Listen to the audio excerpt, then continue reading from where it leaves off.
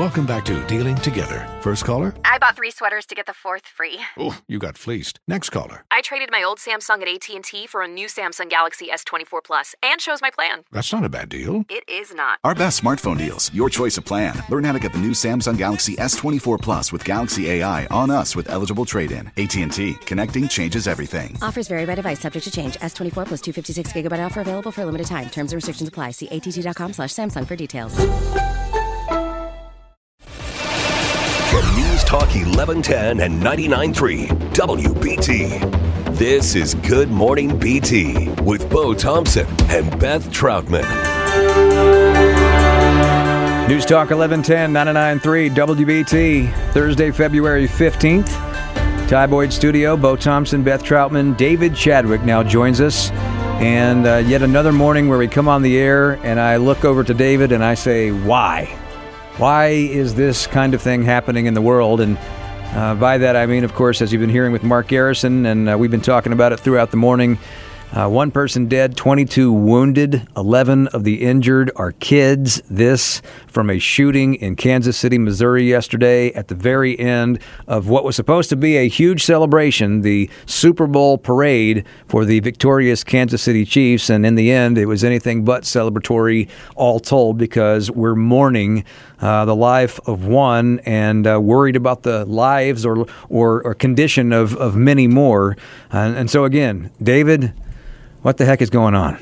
Well, I can't give a total explanation for the problem of evil. The fancy theological term is theodicy.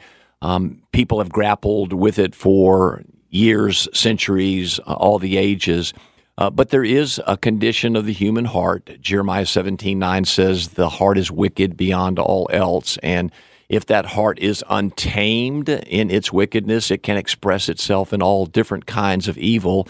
And not to become too spooky, but I do believe there is a dark, malevolent, evil world where there are influences that are trying to move us toward hatred and killing one another. Jesus said in John 10:10, I came to give life and to give it to you abundantly. He said, the thief, though, came to kill, steal, and destroy. And I believe from my theological perspective, there is an evil one with evil entities who have as their job description to tempt us to kill, steal, and destroy. And I think we're seeing that all around us. I would even suggest that we're seeing it exacerbated around us because moral fences that we once held as dear are being removed, and people feel now more and more that they can operate in their own senselessness. And I think this is another example of it. I heard Jim Zoki earlier say that there have been as many shootings this year as there have been days in 2024. And that's just remarkably evil, and just should remind all of us the need for loving one another, which is my show this week. That's what I'm going to talk about in light of the Kansas City shootings. Right. I mean, that's the thing that I always come back to is that the problems in this world are so easy to solve if we all just took on that directive to love one another, that we are given that beautiful ability. It just is in us, and we're capable of giving it to one another. And there's something that seems very soulless about the unnecessary violence, about the lack of character that we see showcased in even our leaders these days. There's this soullessness, and it's an emptiness, and I feel that comes from a lack of love. Yeah, and the loving of other people who are image bearers of God. That's the reason why we love people, is because they bear the image of God, and that is something that is primary for all of our lives. And I do think, Beth, you're absolutely right. It's a choice. Every day we should get up and say, I'm going to choose to love today. I'm not going to harbor hatred. I'm not going to allow resentment, bitterness, and unforgiveness to be in my heart. I'm going to flush that out, to choose to love. Marilyn and I were watching a movie on one of the streaming channels. I can't remember which one, and it was about a couple flying from New York to, I think it was London, and they were in the same seat next to one another and talking with one another, and then they just developed an interesting conversation, then got off the plane, but they kept running into each other in London, and you can imagine the story developed, and ultimately they fell in love. And the last scene was them not only getting married, but then the commentators saying, and we stayed together for 55 years, and the key to our marriage success was we chose each day to love one another. And I really believe love's a choice. And it's not based on our feelings or our circumstances, but a choice. And if we just would choose every day, no matter what to say, that's an image bearer.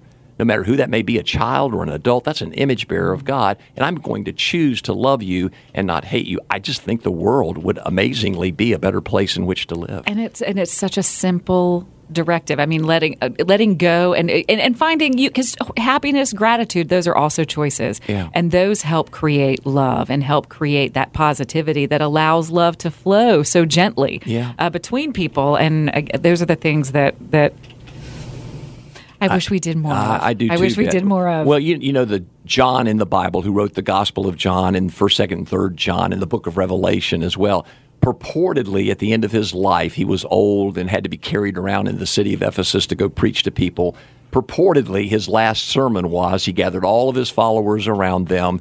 He looked at them and he said, "Little children, love one another," then breathed his last breath and died. What a great message for all of us. If we could just do that every day, it is the greatest enemy of hatred, choosing every day to love image bearers of God. And who do we say amongst us, what's the group that does that most effectively? It's kids, because they haven't lived long enough for other things to sort of creep into their heads. They have that innocence that we talk about, that old saying about the end of the innocence. And I don't know. We don't know yet the actual ages of the 11 kids that were involved in this yesterday. I'm sure that will come out today or in the coming days. So you know, that could range, because I believe the hospital said they took kids ages up to 17. That's right. But again, the main point here is I keep coming back to, because Beth and I and David, we've talked about tragedies many, many times. We have, and unfortunately, shootings and the cycle of the shooting and how it gets covered and what we say, and people take political sides. We know how this all goes, unfortunately. But when you bring kids into it, you know, we can remember the ones that involved kids. We remember Sandy Hook and the details of that a little more clearly, and it takes on a whole different way of talking when you talk about Columbine and you talk about Sandy Hook, and where kids were the victims. And so I keep coming back to this today. Yes, we've talked about shootings before, but here we are at a celebratory event, and as best we know right now, there were some families that took their kids to this at a place that's supposed to be innocent and creating a memory and for playing their a family. game, and yet they come back with gunshot wounds. Yeah. And so the good news this morning is, and it's the most recent news and the development of this story since Beth and I've been on the air, and Mark's been talking about this, is that the 11 kids are expected to all be okay. And we hope that all of the rest of the wounded are okay, but especially when you have kids that are affected in something like this, that's what makes this one probably hurt a little more, because they're the ones that come to this that are expecting the adults to take care of them. Yeah, and the truth is they are traumatized, as I heard Jim allude to earlier on your show. But also the other thing I would say is kids are very resilient. And they often are the ones who can rebound most ably from these kind of things and be able to forget and hopefully forgive and be able to move forward in their lives. But that is the good news of this very tragic story. And I'm sure we're going to find out more about the situation between the three people that they have in custody, what the motive was behind what happened. We had Chris Swecker on our show earlier, and he said this is going to be a different kind of scenario because of that kind of whatever the relationship was with the three people they have in custody. Yeah, and let's not forget there's mental illness that is a part of this as well. That's another huge proliferating problem in our culture. And we have the Lakewood Church tragedy shooting also last Sunday, Joel Osteen's church, which is one of the largest in all of America, and that was a woman, and she brought a child with her. She brought her 7-year-old with her. Which doesn't make any sense whatsoever, but again is a victim of a tragedy as well, and just shows, I think, some kind of mental illness in her life. Well, and that was a scenario where her friends and neighbors had tried to, I guess she had threatened people in the neighborhood, according to reports, and they had tried to do something and warn people that there was something going on, but there was no nothing could happen because nothing had happened. Had happened, yeah. And that's so scary to think about when you think about being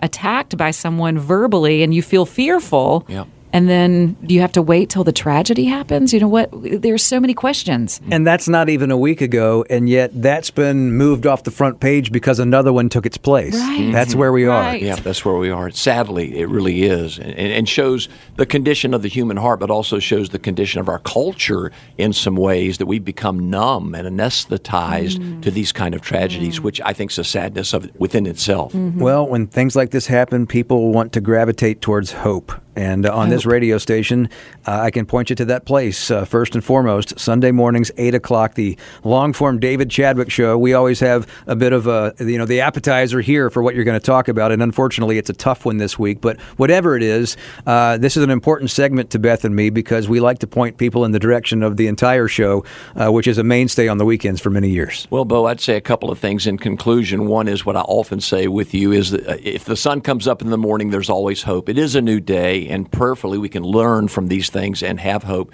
But also, I think I'd say finally to all of our listeners out there, hey, little children, love one another. That's the bottom line. Thank you, David. Thank you, guys. Growl, always good being with you.